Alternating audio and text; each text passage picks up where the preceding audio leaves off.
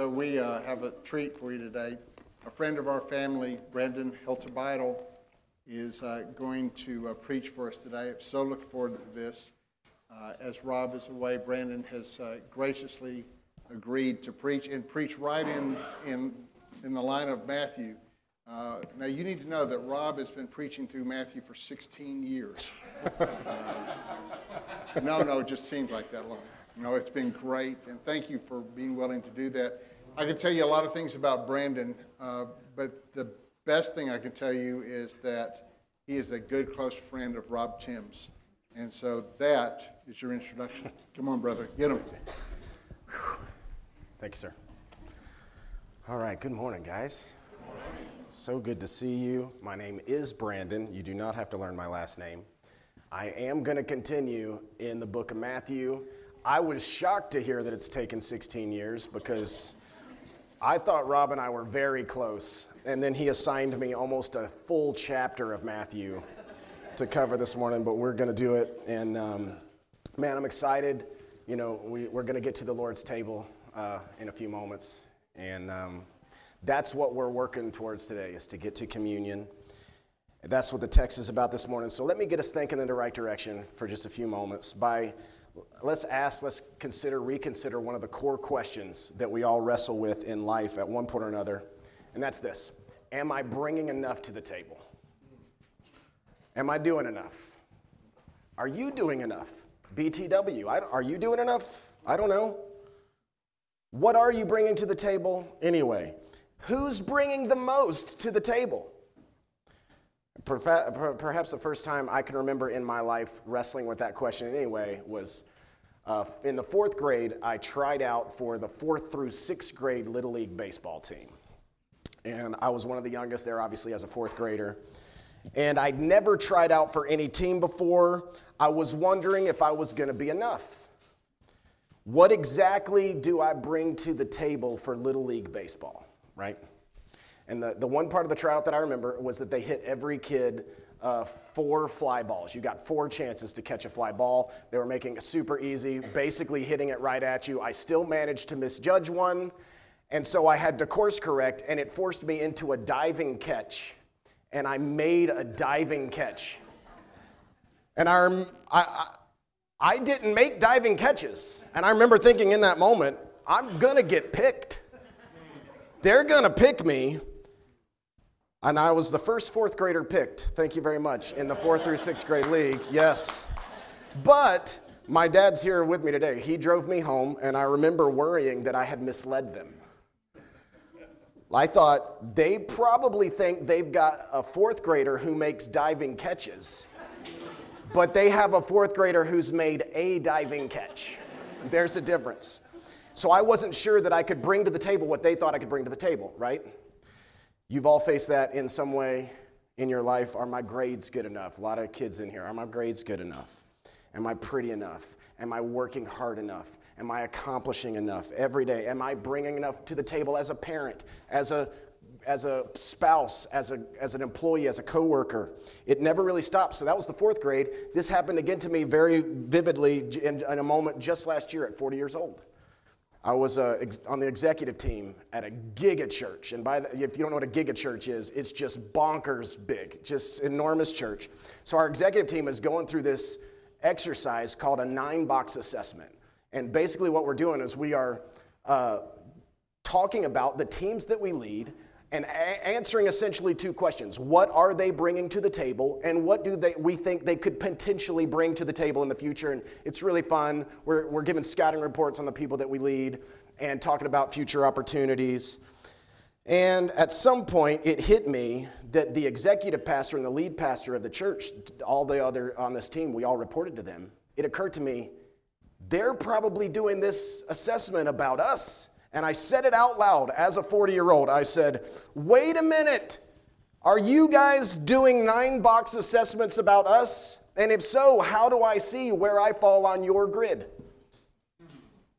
40. So in the 4th grade, am I bringing enough to this Little League team? 40 years old, am I bringing enough to this executive team? And that's all of us. Like, I don't know you guys yet. Rob is basically my best friend in the world. He says you're great, but I don't know you guys yet. But I know that consciously, whether you think the question or not, you wrestle with the feeling of it. We live in so many ways in a merit-based culture. Like our success is often based on how much we bring to the table. Our approval, what's that based on? What do you bring to the table? Even our comfort. We get our comfort by what we secure, by what we bring to the table. So am I right? Oh, goodness. We all live in the same place. We know. Am I doing enough? Can I be enough? Am I bringing enough to the table? And this morning, we have an opportunity to go to this table probably about 20 to 25 minutes from now and embrace, I want to lead you guys for a few minutes to embrace the miraculous imbalance of the Lord's table. I want you to love the inequity of the Lord's table. Rest in the reality that only one person brings the worthiness to the Lord's table. So that's what we're going to do. What we're going to do is we're going to kind of pick Matthew 26 apart. We're going to start in the middle, and we're going to read the moment that the Lord Jesus introduces communion to us, celebrated during the Passover. And then we're going to look at the verses surrounding that interchange, that illustration, to see what those verses around that moment show us about the men who were at the table that evening. Because listen, it's incredible that not only are the elements of the Lord's Supper an illustration of the gospel, we're going to see so are the participants. We're going to compare and contrast what the Bible says about the disciples who came to the meal that night, the first communion ever, and what it says about Jesus. And it's a pretty stunning reminder of the beauty of the gospel. When we come to the table with Jesus, it's not about what we bring, it's about what he brings. So let's begin by reading Matthew 26, and we're going to start in verse 26. And guys, we're going to be jumping all over Matthew 26, so some of you are going to need to flip through your Bibles, some of you are going to need to scroll through your iPads, but just be ready to move. Here we go.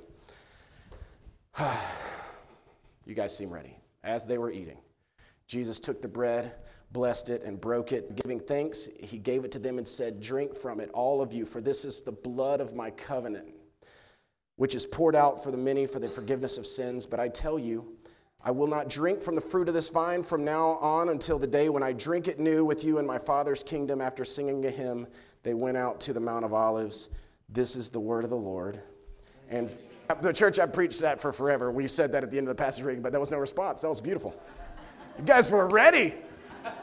Okay, so foundationally what's happening here is that Jesus is illustrating his coming sacrificial death through the Passover meal. So the Passover was a time of remembering for the Jewish people. Many of you will know their ancestors out of captivity in Egypt. That's what they're remembering at the Passover.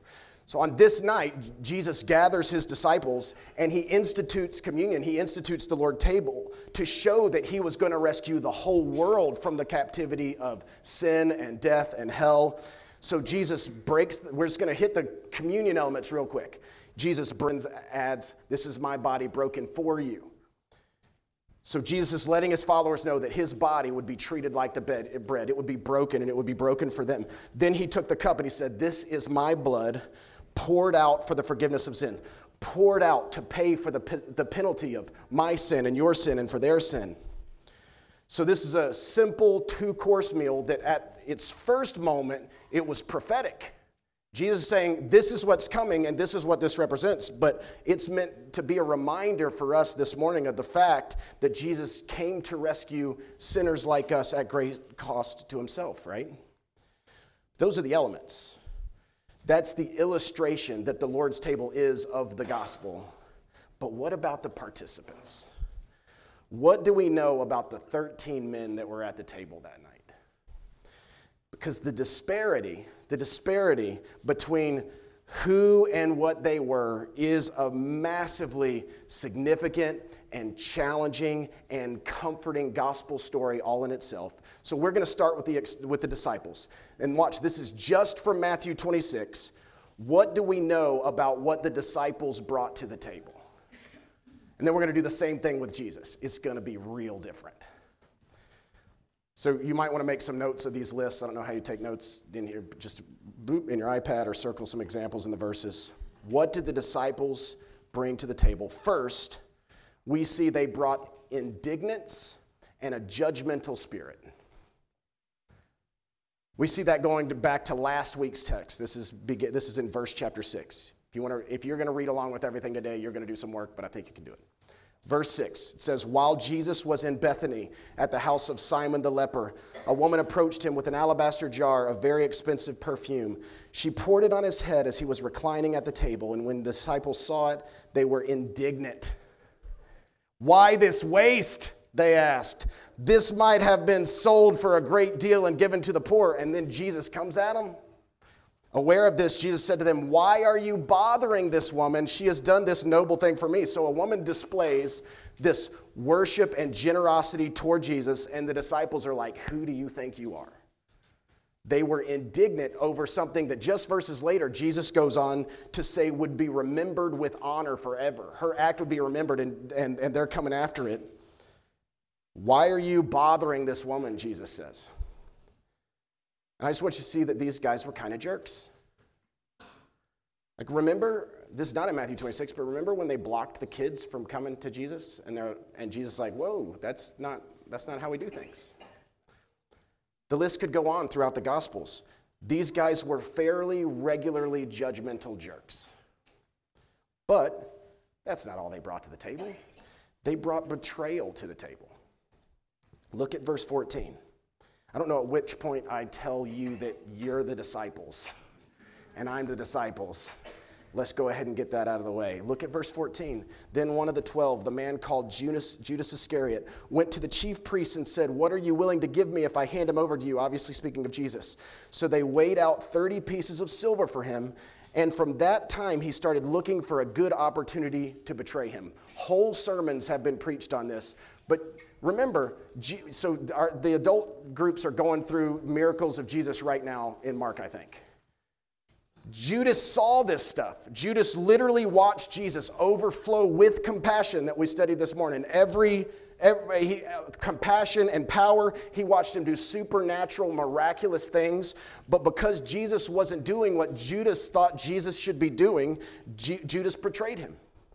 So there's judgment at the table. There's betrayal. There was also doubt that they brought to the table. Look at verse 21. Am I giving you time to get to the next verse? Verse 21. While they were eating, Jesus said, truly I tell you, one of you will betray me. Deeply distressed, Matthew writes, each one began to say to him, surely not I, Lord. It's fascinating. So Judas plans to betray Jesus. Jesus says at the table that he knows who's going to betray him, and the other 11 guys all freak out. Matthew said they were deeply distressed and asked, surely not I, which means they weren't sure they hadn't betrayed him, or they weren't sure they weren't going to. Now, that doesn't mean that they were doubting who Jesus was in Matthew 26, because we know they did in other areas of the gospel. But they were doubting their standing with him. They were doubting their own feelings towards him. Do I even understand how I feel about Jesus? Everyone, what, is it me? Is it you? Who's doing this? It's like little kids that knock over the lamp together while they're playing.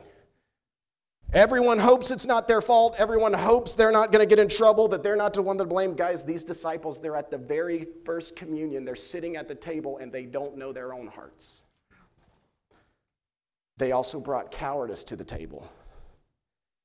It's not going to be a flattering list. But picking up where we left off after the Lord's Supper, so they sang a hymn and left for the Mount of Olives. We saw that in verse 31 or in verse 30. Verse 31, Jesus said to them, this is verse 31, tonight all of you will fall away because of me. Now get ready to scroll on your iPad all the way to verse 56, or flip over to 56. Verse 56 says, but all this has happened so that the writings of the prophets would be fulfilled. Then all the disciples deserted him and ran away. When Jesus was arrested, the disciples ran.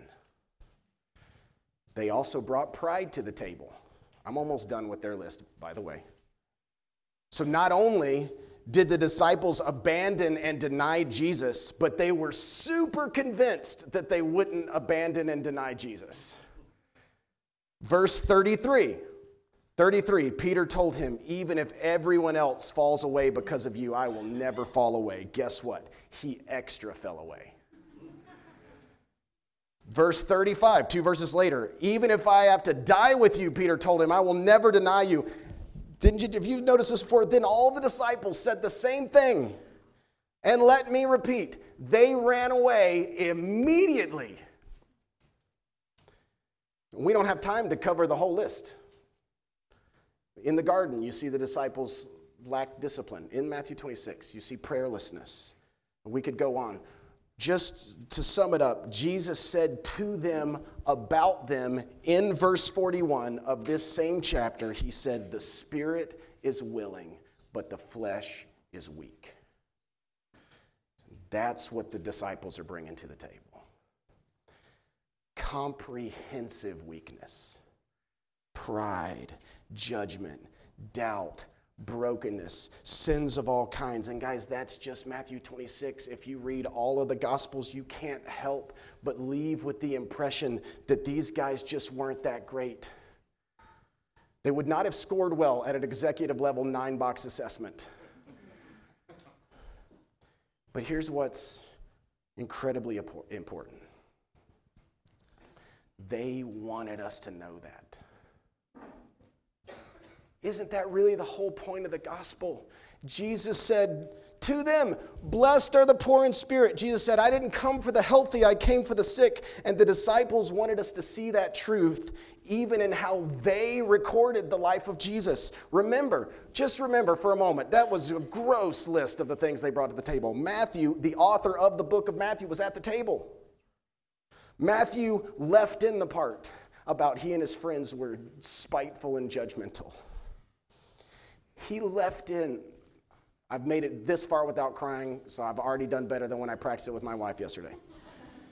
He left in their cowardice. He left in their pride, their doubt, their confusion. Across the Gospels, we see similar accounts from the disciples that they're just not great. And then we remember that the disciples are the ones who are telling us that the disciples were not that great. Yes. Thank you for underscoring my point. The disciples want you and I to know that when they're sitting at the table, considering the death and the sacrifice of Jesus, they are broken and needy and messed up people who had failed and whose biggest failures are still to come. In light of that, how beautiful is it that Jesus even shows up to have that meal with them? How beautiful is it that Jesus looks into the eyes of these guys who brought the worst to the table, and he broke the bread and he shared the cup and he spoke confidently of their salvation through his blood. So in comparison, now, let's consider what Jesus brought to the table. Whew, so much better. What do just the circumstances surrounding this passage in Matthew 26 tell us about who Jesus is and what he can do? So first, just one question pop quiz. Who knows what the hypostatic union is? Okay, I got a few. Great. I tried to bring a way to illustrate this even for the children in the room. So we'll see. I'm going to make a peanut butter and jelly sandwich. But first, hypostatic union is the theological term for the reality that Jesus Christ is 100% man and 100% God simultaneously, right? It's been a foundational truth of the Christian faith for thousands of years. Because without the truth of the hypostatic union, nothing else matters. If Jesus is not fully human, then he can't live in our place, he can't stand in our place, he can't take the penalty of sin and rise from the dead in our place. But of course, if he isn't also God, then doing those things would not have any impact, would not have any eternal significance. So the hypostatic union expresses that Jesus is both God and man. So this is a way that I have found maybe that helps. So let me handcraft before your eyes a peanut butter and jelly sandwich. I'm going to use the heel to spare one of my kids from having to eat it. this is the actual peanut butter and jelly and bread that was in my pantry last night. Okay. So jelly is obviously not as good as peanut butter, so jelly is going to represent humanity. So you guys get the idea here. So the jelly, we're spreading the jelly on. The jelly represents, it's also the human joys and happiness and griefs and everything that it means, let me not make too big of a mess, to have the human experience. That's the jelly, okay? Leave that there. The peanut butter, so much better. Oh, let's get it thick. The peanut butter, 100% of you are going to want peanut butter and jelly for lunch. The peanut butter represents the divine, the fullness of God, permanence, perfection, holiness, awesomeness. But look what happens. That was a bad idea.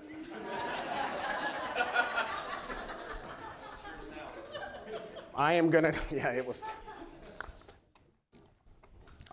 to need that to go down. Okay, so here's what happens.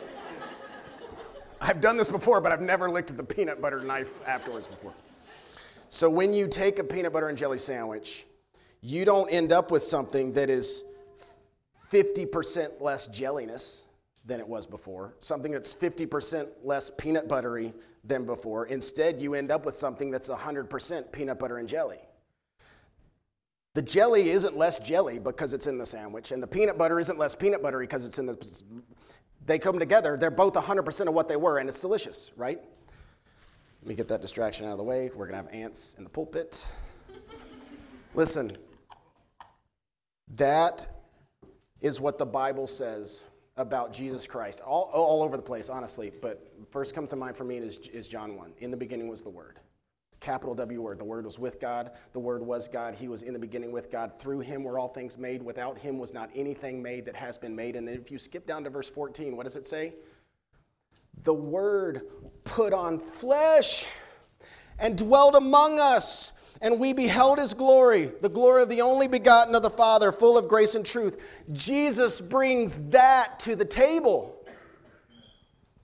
So there's Jesus. Try to imagine it, standing at the Passover table, breaking bread with human hands, sharing wine with human arms, speaking with vocal cords. But when we look at Matthew 26, we don't just see human features in Jesus, we see human experiences and pains. There's turmoil and distress in the garden, right? Jesus lives through that. We see him angry. We see him disappointed. We see him reclining at a party at his friend's house. 100% human. But what a strange human. So strange, because he was also 100% God. The things that Jesus did and said and knew in his human body were divine. And the disciples saw glimpses of it all the time. He healed people with a word, with a touch. Guys, he resurrected dead bodies in front of their eyes. Remember when he calmed the storm on the sea with just his words? And the disciple says, what manner of man is this? What man? He's the God-man. He's the divine man, and that's what he brings to the table. So I want to now buzz through the chapter and show what we can notice about the divine knowledge and the divine sacrifice that Jesus brought to the table. So get ready to scroll around again. In verse 1 and 2, starting in verse 1 of Matthew 26, Jesus brought divine knowledge of his death to the table. Not surprised at all was Jesus. Verse 1, when Jesus had finished saying these things, he told his disciples, "You know that the Passover takes place after 2 days, and the Son of Man will be handed over to be crucified." He knew. He also spoke prophetically about his burial. Verse 11, isn't this fascinating? "You'll always have the poor with me, but you do not always have me. By preparing this perfume on my body, she has prepared me for my burial." Jesus brought divine knowledge of the disciples' betrayal to the table. Verse 21, while they were eating, he said, "Truly I tell you, one of you will betray me." Then skip to 23. "The one who dipped his hand in the bowl with me, he will betray me." Friends, Jesus also brought divine knowledge of his disciples' coming abandonment to the table. Verse 31, Jesus said to them, "Tonight all of you will fall away because of me, for as it is written, I will strike the shepherd, and the sheep of the flock will be scattered." And again, verse 56, which we've already scrolled down for, so don't use your energy again. Then all the disciples deserted him and ran away. Jesus brought to the table divine knowledge of his torture. Look at verse 38. In the Garden of Gethsemane, he said to them, "I am deeply grieved to the point of death. Remain here and stay awake with me." Going a little further, he fell face down and prayed, "My Father, if it is possible, let this cup pass from me. Yet not as I will, but as you will." Hey, Jesus wasn't super excited about what salvation was going to require of him, but he went to the table anyway. He broke the bread anyway. He went to the garden anyway. He went to the cross anyway. But church, this is so beautiful. Thank you, Jesus. He didn't just stand at the communion table knowing that he would suffer and die and that his disciples would sin and fall away and abandon him. He also knew about his resurrection. Jesus brings resurrection to the table. Verse 32.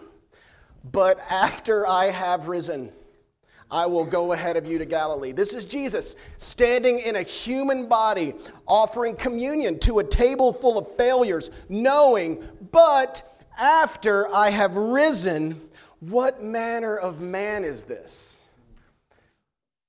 What manner of meal is this?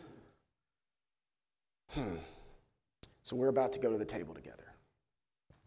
And what I want you to see is that you can't bring anything to the table that'll change the math. You don't bring anything to this meal that changes how God thinks about you. I just wish I could put, especially you under the age of 18, I wish I could just put that, guys in the middle and the back, I wish I could put that straight into your heart. Nothing you can do outside of the work of Jesus. I'm looking at you and you're smiling. Nothing you can do can change how God feels about you. It's all in Jesus. Jesus brings the perfection. If you have a relationship with God through the finished work of Jesus, He brings the sacrifice. He brings the death. Jesus brings the resurrection. And what do we bring? Oh, it's not good. What do we bring? We bring, listen, don't come if you're not going to bring what the disciples brought. It's all you have. We bring our judgmental spirit. We bring our pride. We bring our betrayal. Dang it. I almost made it. And our doubt and our need. Jonathan Edwards, what a great quote. He once wrote, "You contribute nothing to your salvation except the sin that makes it necessary." We contribute nothing to our salvation but the sin that makes it necessary, and we bring nothing to the table but the sin that made Jesus want to show up in the first place. That's why He came. Man, I love you guys. I don't know you. That's why He came. Jesus comes to the table with everything because He wants to leave with us. And we come to the table with nothing.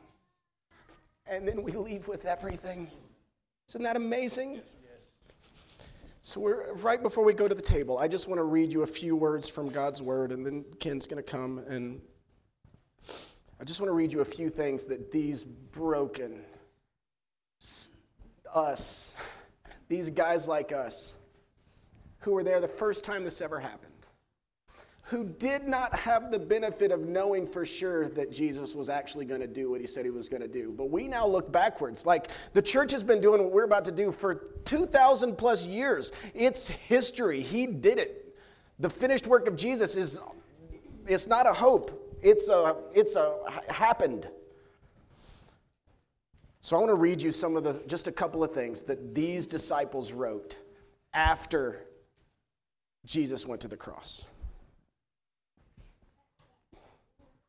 John, one of the not great guys at the table that night, would go on to write years after Jesus' death.